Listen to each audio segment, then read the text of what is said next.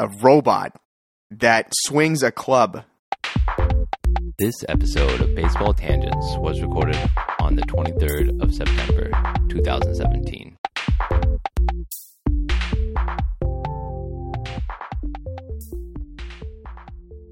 Good morning, Jeff Hayward.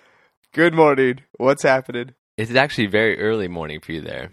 Well, it's not that. I mean, it's 20 to 8 now. It's not that early. Not that crazy. Okay. Anyway, good Saturday morning, Jeffrey. Thank you for being here for this episode of Baseball Tangents. I'm very, very excited today because I have a lot of things to talk about. So I'm going to hit a couple random just bits, and then we'll go into the actual topic of today, which actually centers around a couple Giants players. Go on. Past and present. Anyway, to start with, I don't know if you saw this the other day. Giants lost the Dodgers last night. They did. Rich Hill looked good. He was hopping off the mound a lot. Yeah, he looked really good. Hopefully no more blisters for him. I mean, I don't really want the Dodgers to win. I want Rich Hill to win everything. Why? Oh, because he's great. He's so much fun. He throws the ball hard. He has this gorgeous curveball. He's old, and he's not had a regular major league career up until now. And yeah, I don't know. Rich Hill's delightful. He's also a fan favorite of the one of the other baseball podcasts, Effectively Wild.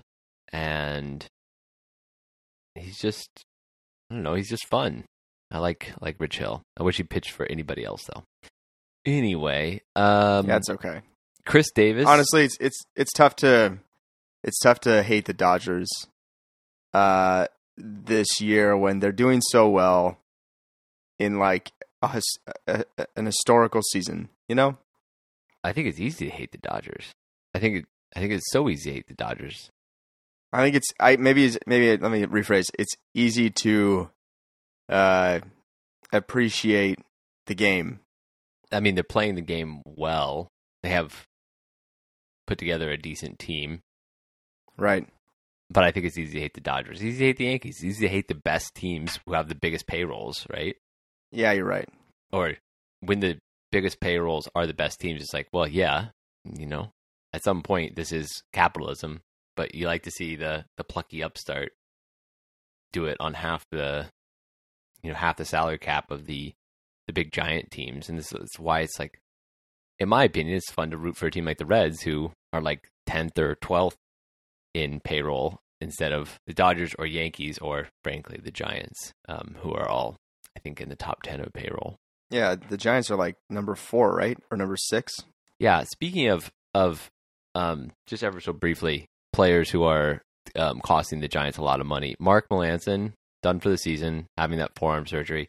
Mark Melancon has had a tough season. He started the season by blowing the save for the first game of the season for Madison Bumgarner, and just has not been good. Let's see here. He has pitched to a ERA plus of 94. I mean, he's 6% worse than the average pitcher in Major League Baseball. His ERA is 4.5. So he's struggling a little bit. He's just not being the dominant pitcher he has been in the past. And he's out for the season, so that's fine. That's fine. That's fine. I mean, the Giants are not going to playoffs. He might as well go get the surgery and get better and try to be better next year. In comparison, Sam Dyson has come over from the Rangers, and he was terrible there, but has actually been somewhat convincing this year. Now, that said, he has pitched ever so slightly more innings than Melancon, and has a slightly lower, but not that much lower ERA. But anecdotally, I think Sam Dyson has looked a lot better, and I think is making a lot less money this year. He's making $3.52 million this year, whereas Mark Melancon is in a 4-year, $62 million contract. I don't know exactly what he's making this year. It's a lot more than $3.5 million. This is why I don't understand these long contracts. I guess they happen because, to some extent, of like supply and demand. Well, not supply and demand, competition. Just teams going, well, like, I'll offer you 4 years, and then another team's like, well, I'll offer you 5 years. But there's so much risk in having a long contract, you know? Like injury.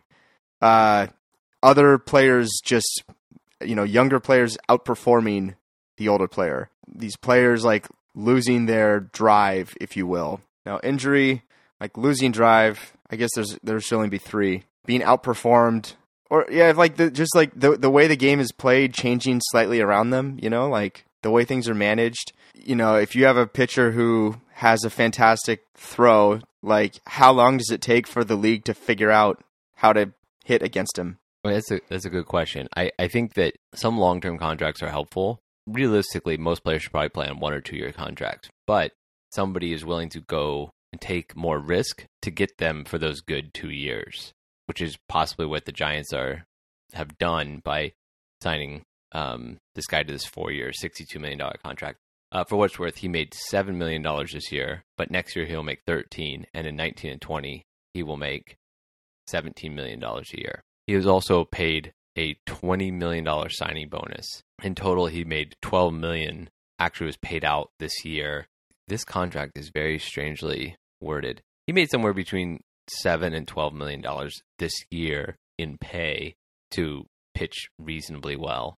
Anyway, you're talking about the injury and things that can sometimes happen to players who can go on long contracts, which actually is a perfect segue into another set of players I want to talk about, which is Devin Mesoraco and Tucker Barnhart. Who are they? Tucker Barnhart is effectively the backup catcher for the Cincinnati Reds, but he has actually been the starting catcher for the Cincinnati Reds based on the fact that the typical starter, or the guy who should have been the starter, Devin Mesoraco, has been hurt basically since he had his one good season.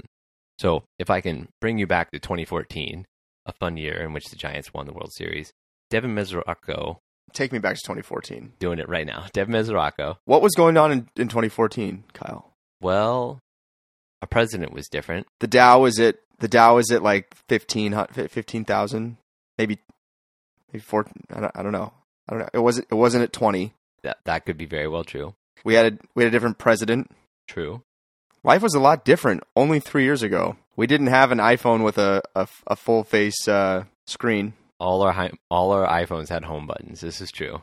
What a world we lived in. Well, we also lived in a world where Devin Mesoraco was an all-star, and he hit 273, 359, 534, OPS of 893, and for catchers that year, he was good. He only played in 114 games, but that was his career high to that point, and continues to be his career high. That's a little bit of a foreshadowing. That year, the Reds signed him to a 4-year, $28 million contract. So since that season, Devin Mesoraco has played in 95 games. Wow. How long was he in the league up until that season? He had played... You said like 114 games, but over how many years? He played in 114 games in 2014. Prior to that, he played in, years makes no difference, 175 total games the 3 years prior. So he's coming up through the system. 95 games over 3 years is 486. 95 games over 4 years, 486 total games, is 19.5% of the games that he's been able to play, hypothetically. But those are the games he's played in due to injury. He just keeps being injured. So in the last 3 seasons, he's played in 23, 16, and 56 games. His total WAR since he signed that contract is negative 0.4. That's terrible. Come on, Reds. Yes, it is. So this is kind of a bummer in that you have this guy who looks like a hard-hitting catcher who can play a little bit of first base if you need him to, if you're giving Joey Votto days off, and he's young. He just turned 29. I mean, he looks like he could be good. What kind of injuries are these? He has had multiple surgeries on his hips and... His hips? What is he, 80? He's a catcher, so, I mean, he's in that crouch position a lot. Sure. And he also had surgery on his left shoulder at the beginning of last season. And then because he was taking so long to come back, they opted to do surgery on the other hip because if he was already going to be out for the season, they might as well do that surgery to clean things up. So I've had a few of my own injuries doing stupid things. And there have been a few times where the doctor says, well, we could do a surgery or we could try to let it be and see what happens. And so I ask him, what's the risk on both sides? I say, if you do a surgery, there's 0% chance that you will get back to 100%. Okay. If you don't do surgery, there's some percent chance that you'll get back to 100%. With a surgery, it's highly likely that you'll get back to 80%. Without a surgery, it's kind of up in the air, but we can always do a surgery later, and you still have the chance to get back to 100%. If this guy's had multiple surgeries on his hips, he's just never going to get back to 100%. And maybe I'm wrong here, and maybe these other doctors for this guy are saviors, but you know what I'm saying? This is crazy. Yes, I think if I add a little bit of context, so the injury or the issue that Mesoraco had is one that I also have had, which is torn ligaments, a torn cartilage actually in the ball joint of the hip. Oh my God. So you've had that? Yeah. So cartilage doesn't heal. That's one of the things. It's that it just doesn't. The thing you can do with cartilage is you generally can cut away a tear or a rough edge and try to make a smooth edge so it won't catch and continue to tear. And that's generally what you'll do. So A-Rod has had the surgery. Kurt Warner, if you remember him, he's a quarterback for the Rams, greatest show on turf. Yeah. Adam Vinatieri, a kicker, a longtime kicker for the Pats, had the same surgery. So it's a fairly well established surgery. You go in, you clean up the torn ligament and or torn cartilage rather, and give some time to heal. And generally, you have the best case scenario you can have going forward with less pain. But hips and these ball joints are tough. All this to say, so I stand corrected on my rant of surgeries because maybe this is a different kind of surgery. Yes, although you raise a good point that every time you go under the knife, you do add some risk versus letting the body heal. And for ball players, sometimes there isn't time to let the body heal. You only have so many good years to play, so you want to get as much value as you can out of the time and the body you've got. Right. Makes sense.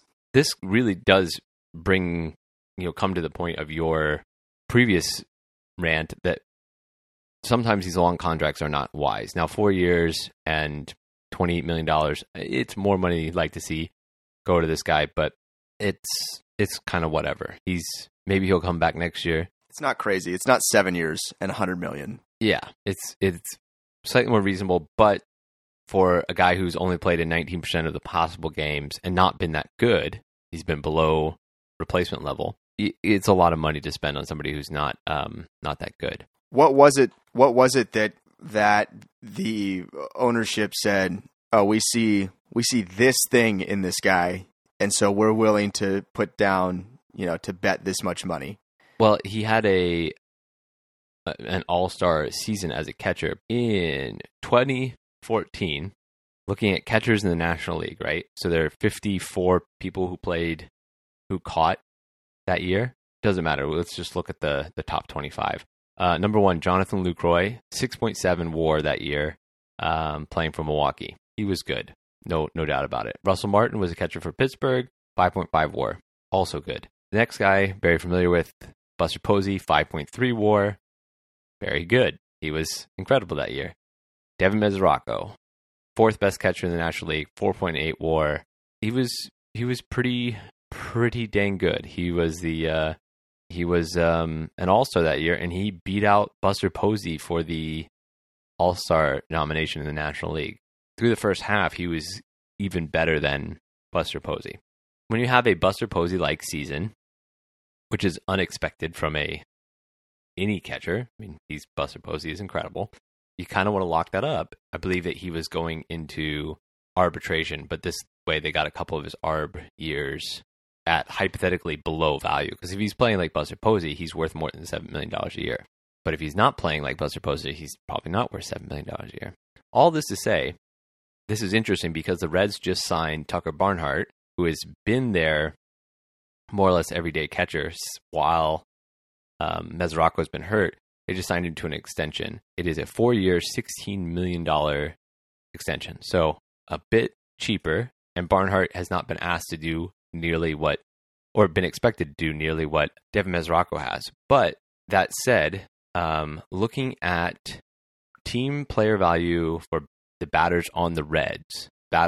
So I'm just looking at the Reds team here. Joey Votto, 6.9 wins above replacement.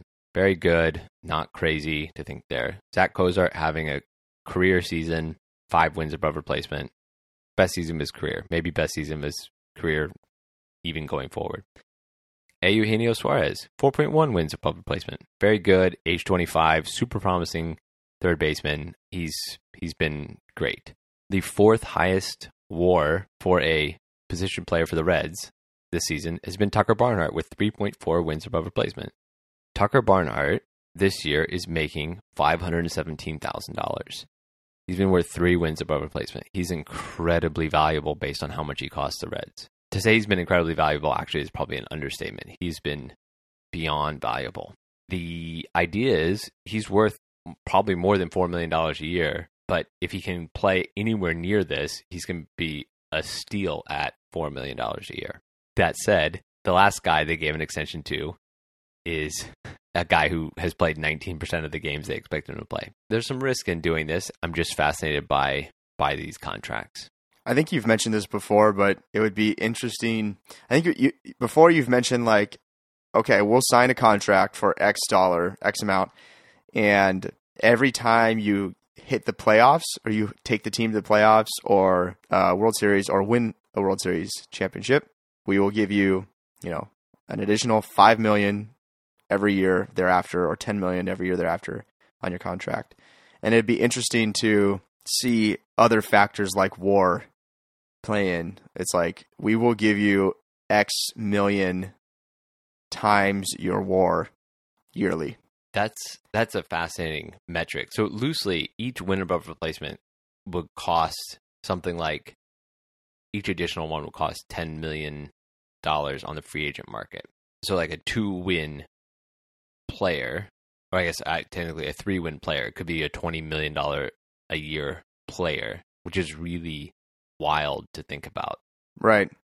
That said, I think that the way the baseball contracts are set up now with the guaranteed money is probably not going to happen that way, but there are some superstars who you could see doing something where it's like, if we win the World Series 4 years in a row, I want to make $40 million for each year. But if we don't, I want to make $5 million. And that difference of those $35 million, you should spend on getting all the best players to put around me. Yeah. And if we win the World Series, you're going to make a ton of money from, selling tickets the next season and season tickets and selling, merchandise and stuff. And you'll be able to make up that money. Like, I will have earned that money, actually. Right. That's a fascinating, fascinating idea or fascinating hypothetical contract concept. But we'll see if it actually happens. Speaking of contracts and just funny things like that, Scooter Gennett hit a grand slam last night, the 4th grand slam of the season for him, which leads the majors, which is whatever. Grand slams are an occasion stat. So it doesn't really matter, but it's more of a representation of your batters on your team anyway, right? It's not one person. Because if it's just one person, then it's like you're measuring clutch somehow. Yeah, just home runs. Home runs could be a function of clutch in some way if like it's a home run when it needs to happen, but like you have to have all the right scenarios for a grand slam to occur. That said, Scooter Gennett has what feels like 1 million home runs this year, which I think is actually 27 or maybe 29. But he's got half of the number of home runs that Giancarlo Stanton has. But Scooter Gennett is making like $2 million a year this year. I'm not actually looking it up, but making basically nothing compared to Giancarlo Stanton, who we've talked about how much crazy money he is making. Let's see here. Scooter Gennett is making $2.53 million this year, and Giancarlo Stanton is making 14.5. And if I get the actual right home run count for Scooter Gennett, he has 27 home runs. Fun fact also, Scooter Gennett has 1 inning of pitching this year. He allowed 2 runs. Just, not a great time. Anyway, Scooter Gennett, Giancarlo Stanton, doesn't matter. I want to switch topics a little bit to what was actually a bit of research and my actual topic for the day here. I'm a little caught up on. You say he pitched 1 inning?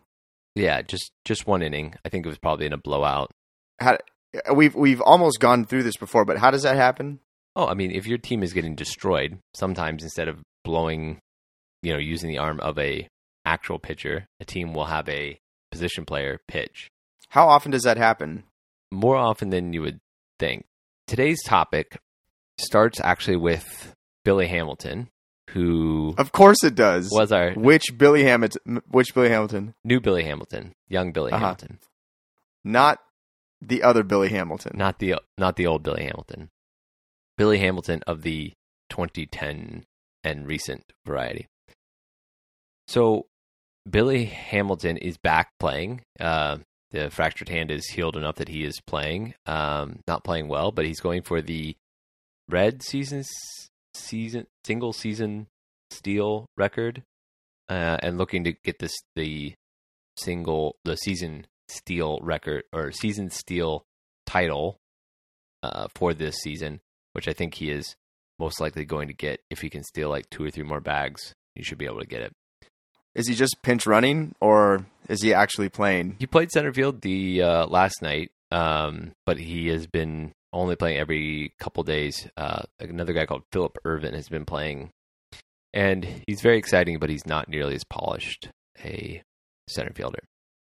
But that said, I was talking to another baseball person that I happen to work with about Billy Hamilton, and about how if only Billy Hamilton could just get on base a little bit more, he probably could be regarded as an elite center fielder. And so I thought to myself, let's look at just who plays center field in Major League Baseball and how I might be able to compare one to another, just looking at where they might stack up. Billy Hamilton is the 34th best center fielder by WAR if I look at people who have played more than 50% of the games at center field this year.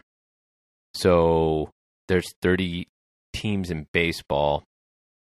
That doesn't bode well for him.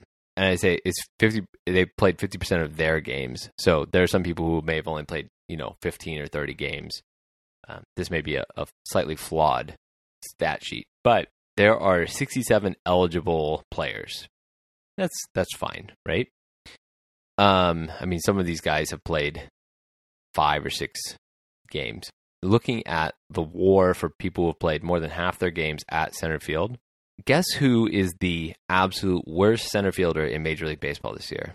Denard Span. Denard Span. Denard Span is so bad at playing baseball this year. He has negative 1.5 wins above replacement.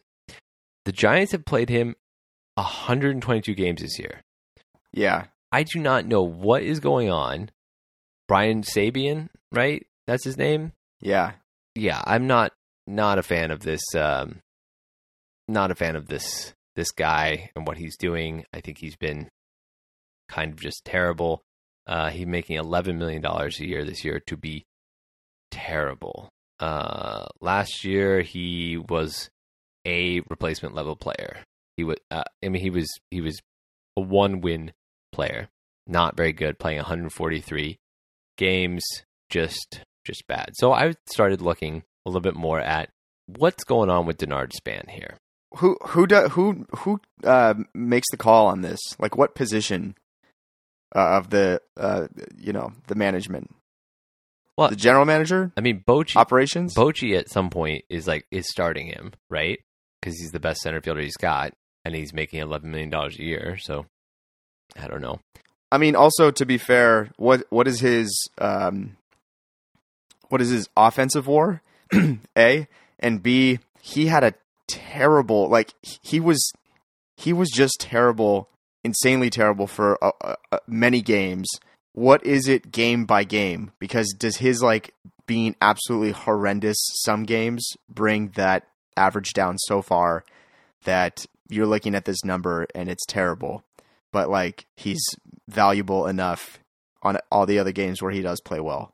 That's the game by game is difficult to find, but what I can tell you is that his offensive WAR this year has been good, 1.3. I mean, not good, but fine, 1.3. But his defensive WAR has been negative 2.5. So he has cost the Giants 2.5 wins, rounding error, 3 wins, maybe more by his defense. Maybe more. I for sure remember a handful of games watching go-ahead runs come through because that guy didn't catch the ball. Like, it's a completely catchable ball, fly ball, or like bounce off the wall and he's running one way and the ball is going the other. Things that an MLB center fielder really should be able to judge.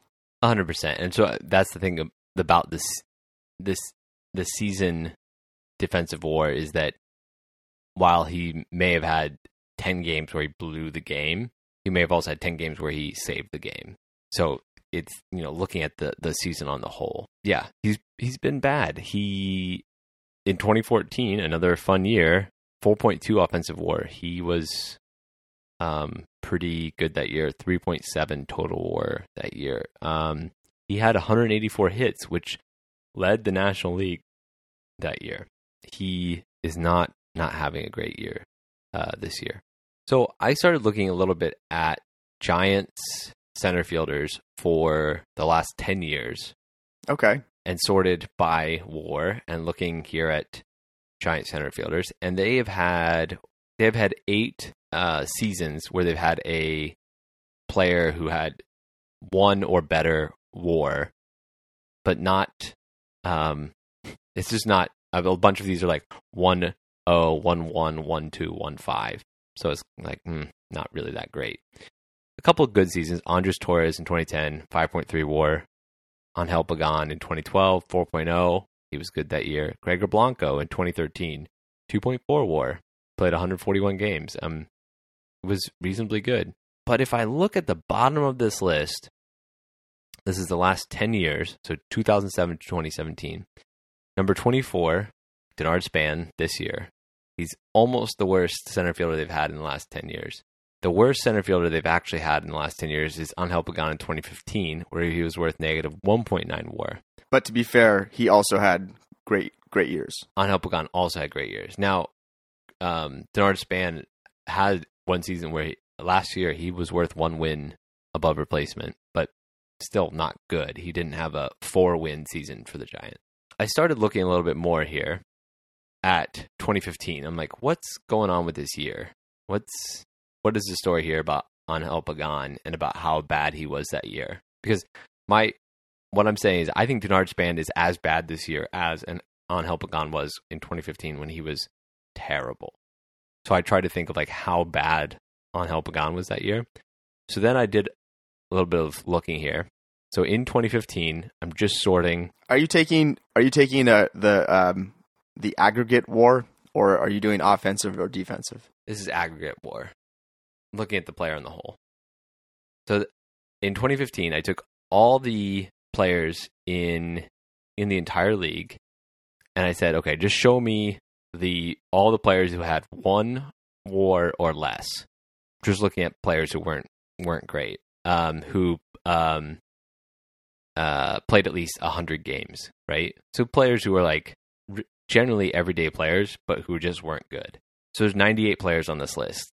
And Angel Pagan just barely comes in next to last place. He is just beaten in his terribleness by Rene Rivera, who is a catcher / first baseman for the Rays, by 1/10 of 1 win below replacement, I guess, at this point. Angel Pagan 1.9, Rene Rivera 2.0. Other fun names towards the bottom of this list. Oh, a third baseman for Boston, Pablo Sandoval, 0.9 WAR. Oh, yeah. God, I love that.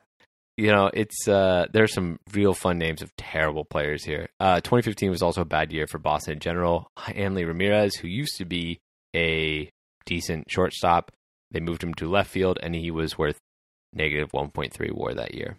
This is a fun list of terrible players. Yeah, it's a fun list. We were talking about Jonathan Lucroy a little bit earlier, and how in 2014 he was worth a bunch of wins. He was good. He was a second best or best shortstop or best catcher rather in the National League. By the time he gets to 2015, he is worth one total win above replacement. He got hurt that year, and he has not been good since. So now I'm looking a little bit more at this list, and number 7 on this list is Ichiro. Number 7 worst, I guess. Negative 1.2 WAR.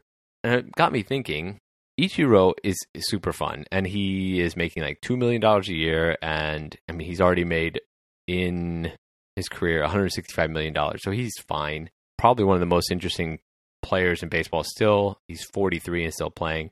He's had a little bit of trouble putting up good WAR lately, but last year he put up 1.5 wins above replacement. This year he's basically been exclusively a pinch hitter, and he's currently negative 0.2. 2015, negative 1.2, which is definitely the worst season of his career. So 2015 is fascinating because some players who have not classically been terrible were actually terrible. Yeah. That said, a lot of players who you generally think of as being terrible were also terrible, as it were. Interesting. So that's my rant a little bit about WAR and about Denard Span, about how bad he is and how he's not worth the money he's being paid. I don't know that the Giants should cut him, because I don't think like Mac Williamson or whoever else they have who could play center field. So center field, on their roster, Denard Span and Drew Stubbs has played 10 games of center field this year and hit .091. He did not even get a hit in 1 out of 10 at bats. They have a guy, Justin Ruggiano. I don't know, he's something. Calixte has hit 171 playing some center field. Mac Williamson, 203. Aaron Hill. I don't think Aaron Hill is playing right now. They may have even traded him. I don't know who they have center field depth. I really don't know. Stubbs played 10 games. Is that what you said? Mm-hmm. It would be interesting to flip on the stat tracker. What is that called? What's that system called? Statcast for like practice, and see if you can watch, measure how people practice, how these ball players practice, because practice makes permanent, and how you practice is probably how you play. And so, like, what if, this guy Stubbs, who played 10 games, is actually just killing it in practice every time? And is that more, should he play in games if he's practicing well, but like maybe the coaches aren't watching him as much, or there's some kind of bias because Span is like the status quo starter for this season? I mean, Stubbs is not good. I think that's the thing to point out. He's bounced around quite a bit.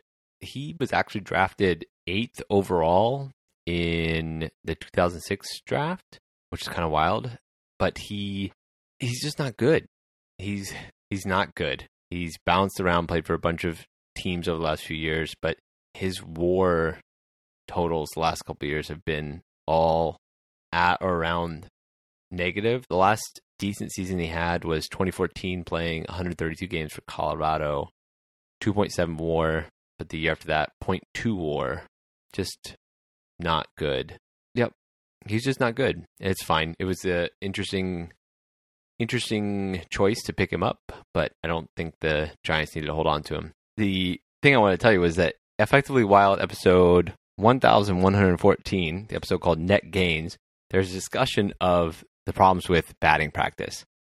And the idea here is that like batting practice is somebody who is I don't know, you or me throwing 60-mile-an-hour fastballs right down the middle. Right.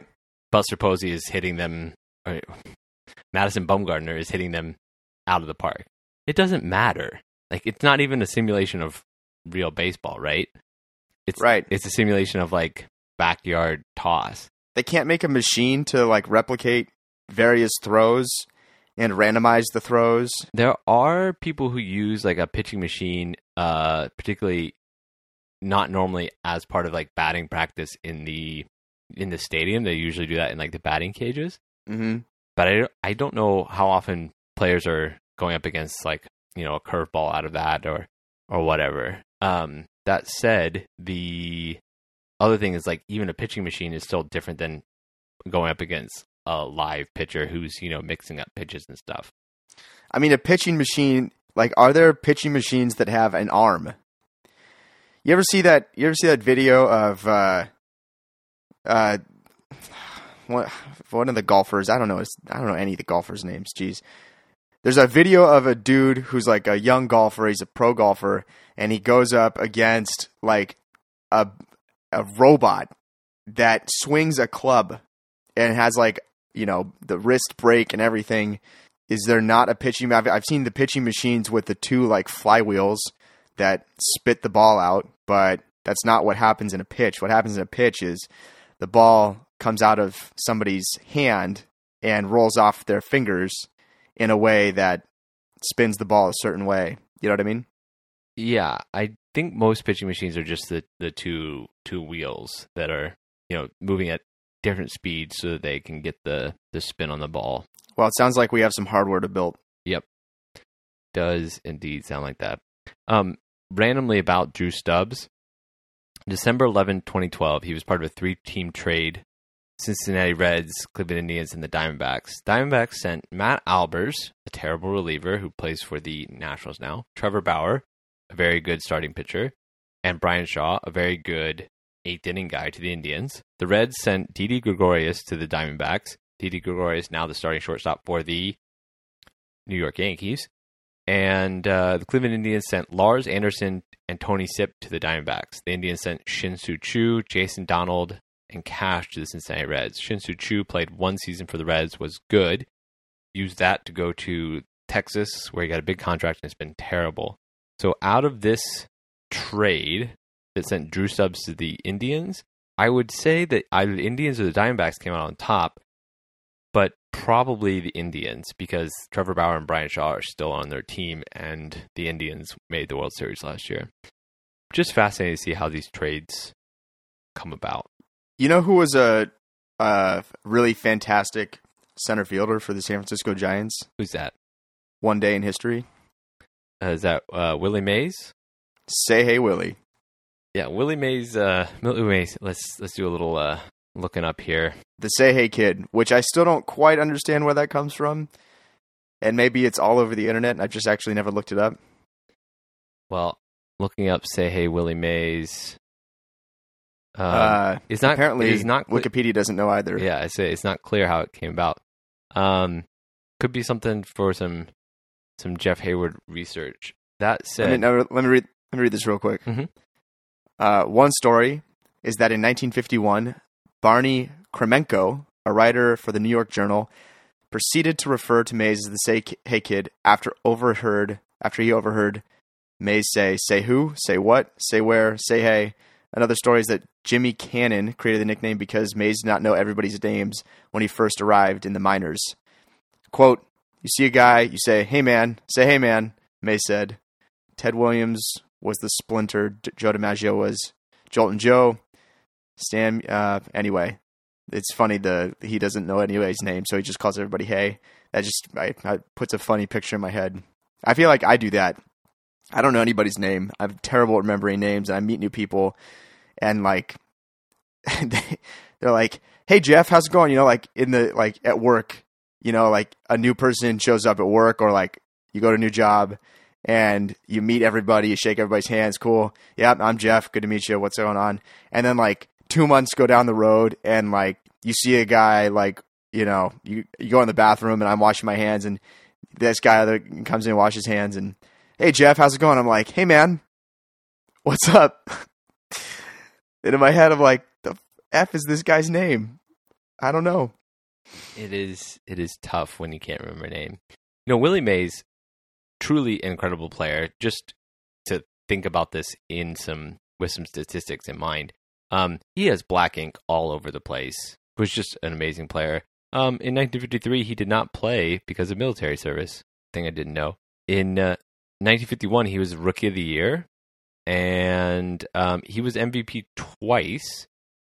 He was in the MVP voting most every season he played, but he, interestingly, so he won twice, and the middle year he was fourth in voting, even though he had an 11-win season. 11 WAR, and he was sixth in the MVP voting. I'm sorry, that's 64. In 54, he was very good, and he was fourth in the voting that year. He was beat by... That's when they won the World Series that year, yeah? Possible. You would know better than me. Could definitely look it up. In New York? San Francisco Giants. Yeah, they went from the New York Giants to San Francisco Giants in 58. In 54, I mean. In 54, didn't he? Wasn't that a... Wait, in 58 or 56? I guess it doesn't matter, but... I think the Dodgers went first, right? I thought they came over the same year. I don't know. Now you're making me second guess myself. They were the San Francisco Giants starting in 1958. That year they were 80 and 74, third in the NL standing. So coming back to Willie Mays just ever so briefly, he had some incredible seasons. He had 6 seasons over 10 WAR. That's crazy. That is crazy. Like, does that exist today? It would take me a little bit of time to compare, but I was going to bring up a different comparison. He has 156 career WAR. Just incredible.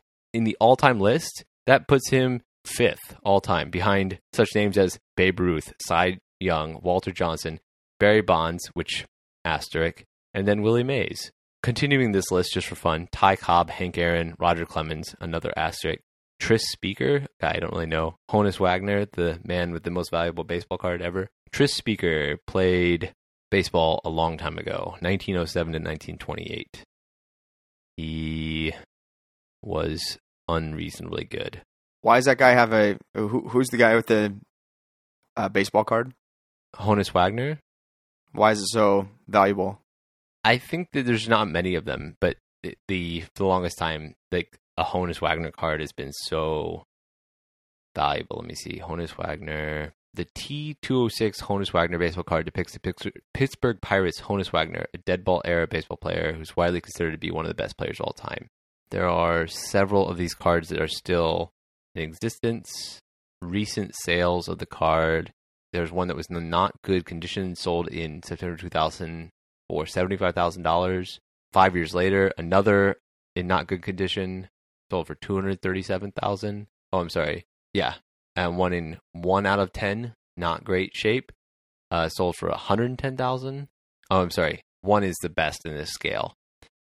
So a 2 is pretty good. Some for $132,000. Owned by the famous collector Frank Nagy, sold a card in 2005 for $456,000. Basically, there's some craziness. And let's see here. The record for a card was sold in an online auction for $2.1 million in April of 13. That same card, October of 16, sold for a new record $3.12 million. No point here at all. There was actually a feature film made by the Nickelodeon network called Swindle, an American television film based on a book about this baseball card. Anyway, Willie Mays, incredible. Tris Speaker, don't know, don't care. I mean, the rest of this list is kind of incredible, but more asterisks at the top of this list that are kind of frustrating. Well, Alex Rodriguez, 16th all-time WAR. With asterisks. Look, you can't take away, though, I get the asterisks, but you can't take away there's some fundamental qualities to these players that make them great. like with or without performance enhancing drugs, steroids. Yes. You can't change. Like you and I can't shoot up and go out there and have Barry Bonds' eye. He still was before steroids. He still was an incredible hitter, or maybe the best hitter. That's where I'll stop. I'll stop there. So just for fun though, if we take Barry Bonds, like he had a huge uptick in his age 35 season in 2000. Mm-hmm. If we take everything from his age 34 season and before, so we take from 2000 out of his list here. And his 2000, the year he went from being 140 pounds to 170 pounds. I'm going to say hypothetically, yes, because that's the year when just everything like got crazy for him at 35. Like I think most people are slowing down at that point or holding steady, and he went crazy big. So I'm just doing a little bit of math here to try to figure out how much WAR he accumulated in those years, and then we'll see how that moves him. So he generated 51 wins above replacement in those 7 years rather, 2000 to 2007. Okay. So if we take 51, if we just take that away, he probably would have had some wins above replacement, but not that many, right? If we take that away, he goes from 162 to 111, which moves him from 4th all time to he would be 18th all time. That's a pretty big swing. He's still one of the best players ever, but it's a difference, right? So that's also saying though that like that is a pretty big swing, but his wins above replacement wouldn't be 0 in 2000 to 2007 without steroids. True.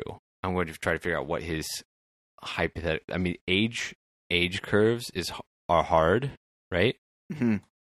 Also, in what year was he probably? In what year did he probably cease using performance enhancing drugs?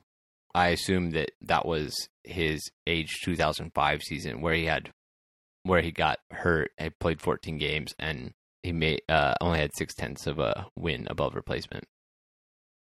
So his average WAR before the steroids, where he went crazy, was 7.4 per season. Right? Interesting. Okay.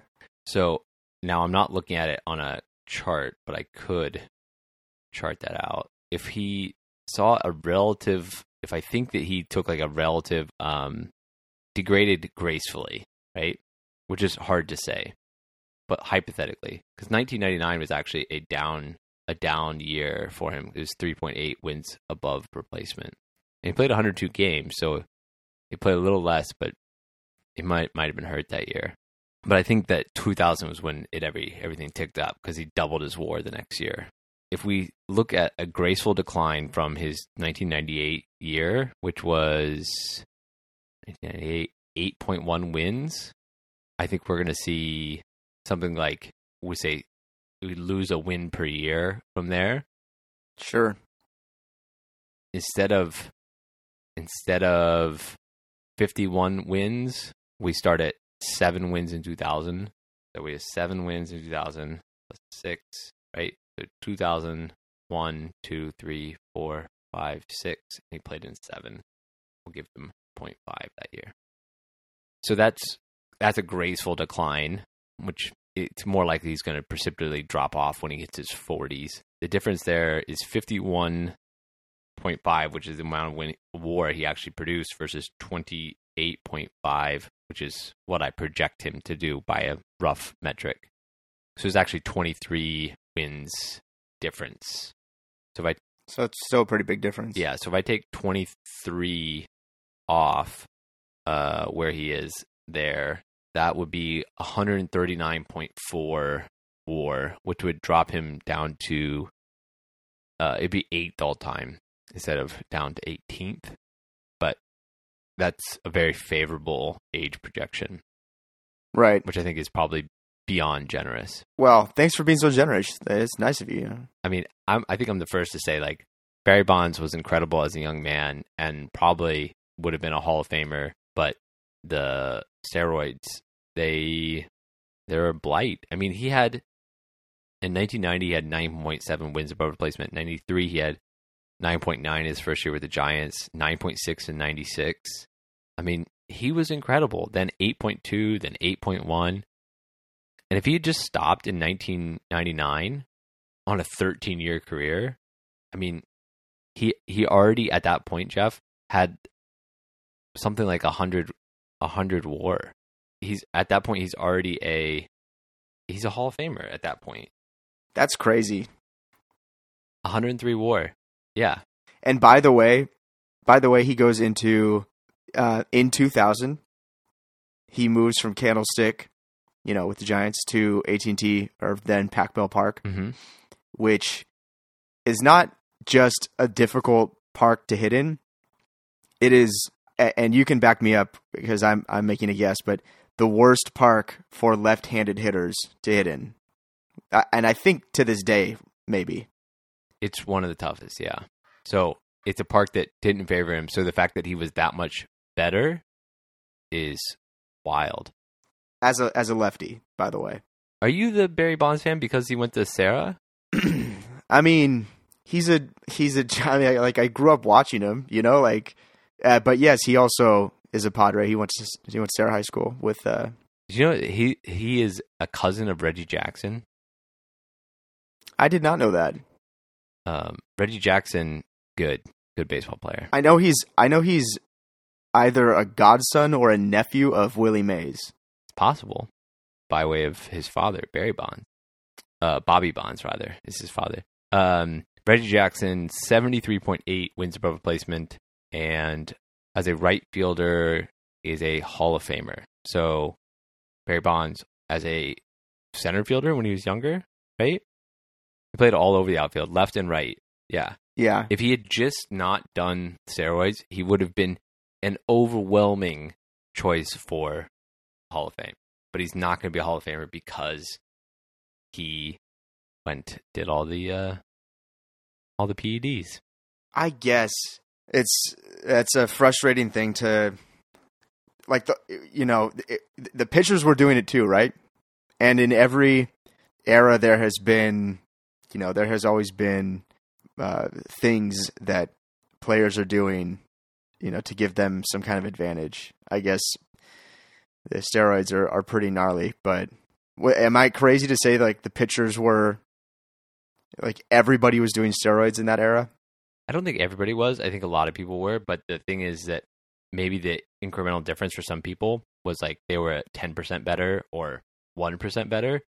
I think Barry Bonds was like something like, well, by my math, he was 200% better than I think he should have been. That's fair. So, yeah, same with Roger Clemens. Like, hypothetically, one of the best pitchers of all time, but he went through this period where he was like 200% better than we think he should have been, and that's a little hokey. But still was incredible. I mean, we could probably do the same thing with him and look at the numbers and say he was still incredible no matter what. Yes, Roger Clemens, definitely incredible. I feel like the Hall of Fame group ought to look at it that way. To be in the Hall of Fame, you need to be a representation of all things great about baseball. And if you are a cheater, you are not a representation of all things great about baseball. Yeah, all right. You're not a good and bad. Is that really a rule? I think that's the phrasing may be slightly different, but it's more or less like that. I actually really like that. The idea is that all those who are voted in the Hall of Fame are like the best of baseball in every way. Yeah, I like that. That makes sense. So like Roberto Clemente, 3,000 hits, right? Incredible. But Roberto Clemente also was like a well-loved player. He was a humanitarian. He did so many great things. So even if he maybe didn't get those 3,000 hits, which is generally the mark to get into the Hall of Fame, like Roberto Clemente was everything that was good about baseball. Like a man who gave back to his community and built homes during the offseason and tried to bring more fans in and was like generally a good guy, right? Yeah. That's who you want in the Hall of Fame. Yeah, that makes sense. I like that. So, like a Joey Votto or a Buster Posey is a much more obvious choice than Ryan Braun's not going to be good enough to make it anyway, but Ryan Braun got busted for PEDs, so he's just never gonna make it. Ever so briefly, because we are way over time here. Last thing I wanted to talk about was another Giants player who had some incredible seasons, and that's Gaylord Perry. Just doing a little bit of fun looking in Baseball Reference. In 1972, he had an 11 WAR season. Since 1969, there are actually only 5 better pitcher seasons across the entirety of baseball. So 1969 is when they lowered the mound. It's pretty wild to think about that. There have been 17 pitchers who have had 10 wins or more since 1969, and it's a fun way to look at truly exceptional seasons. Dwight Gooden had a 12.2 win season in 1985 for the Mets, which is just wild. His ERA plus that year, 2.29. That was pretty good. In 2000, Pedro had an 11.7 win season, but his ERA plus was 2.91. He was 191% better than the average pitcher in Major League Baseball that year. Pedro had a 1.74 ERA that year. He struck out 34.8% of the batters he faced. What? Yeah. 1 in 3, 1 per inning. He was good. He was really good. So that's kind of 38%? 34.8. Oh, 34. Got it. Yeah. And so then I would just, for fun, I looked at, since 1969, position players with 10 WAR or better. And there's actually only 12 seasons. And if we throw out Barry Bonds, Sammy Sosa, and A-Rod, who are all aided by performance-enhancing drugs, we actually get down to 7 total seasons by 5 players in the last, I guess since 1969, last 50 years, right? More or less, 48 years. And the names are fun to look at. Rico Petrocelli, 1969 for Boston. Bears some more research there because he has no black ink, but was good. Then some Cal Ripken, being great. Mike Trout, Robin Yount, and Joe Morgan playing for the Reds, who had 132 walks that year, which led the league in 1975. Just for fun, Barry Bonds in 2004 led the league with walks with 232, with 120 intentional base on balls. These are some ridiculous statistics to think about, and I think that could be, we could close it out on that note. This has been a Kidlow audio production. If you'd like to hear more of this or our other shows, go to audio.kidlow.com. That's KYDLO. Thanks for listening. Be well. Teams, this will be cut out so that I sound smarter. And Kyle Lewis has spilled water on his desk. It all happened so quickly. Having speaking for so long, Kyle had thirst. No, I'm narrating what happened. Having speaking for so long in this podcast, Kyle had thirst. And to quench that thirst, he saw the glass of water that had been there since last night on his desk.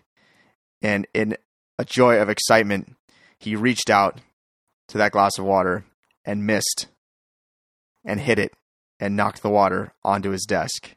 He thought, where are the paper towels? He ran through the house looking for the paper towels, pulling out his hair. I can't find the paper towels. And then he remembered he was doing honeydews all morning and went over into the bathroom where the paper towels were because he was cleaning the mirrors in the bathroom. He grabbed the paper towels rushed back into his office and started wiping with the whole paper towel. Not even time to like pull out a sheet. The whole paper towel, wiping down the desk. And thank goodness he had the whole paper towel, because that water started to drip on the floor. And when water starts to drip on the floor, you know that's bad news. Because Kyle Lewis's floor is not just a floor. Kyle Lewis's floor is this incredible 200-year-old hardwood floor that can't take moisture. I don't even know where I'm going anymore. Whatever it was delightful. I heard the last tail end of it here.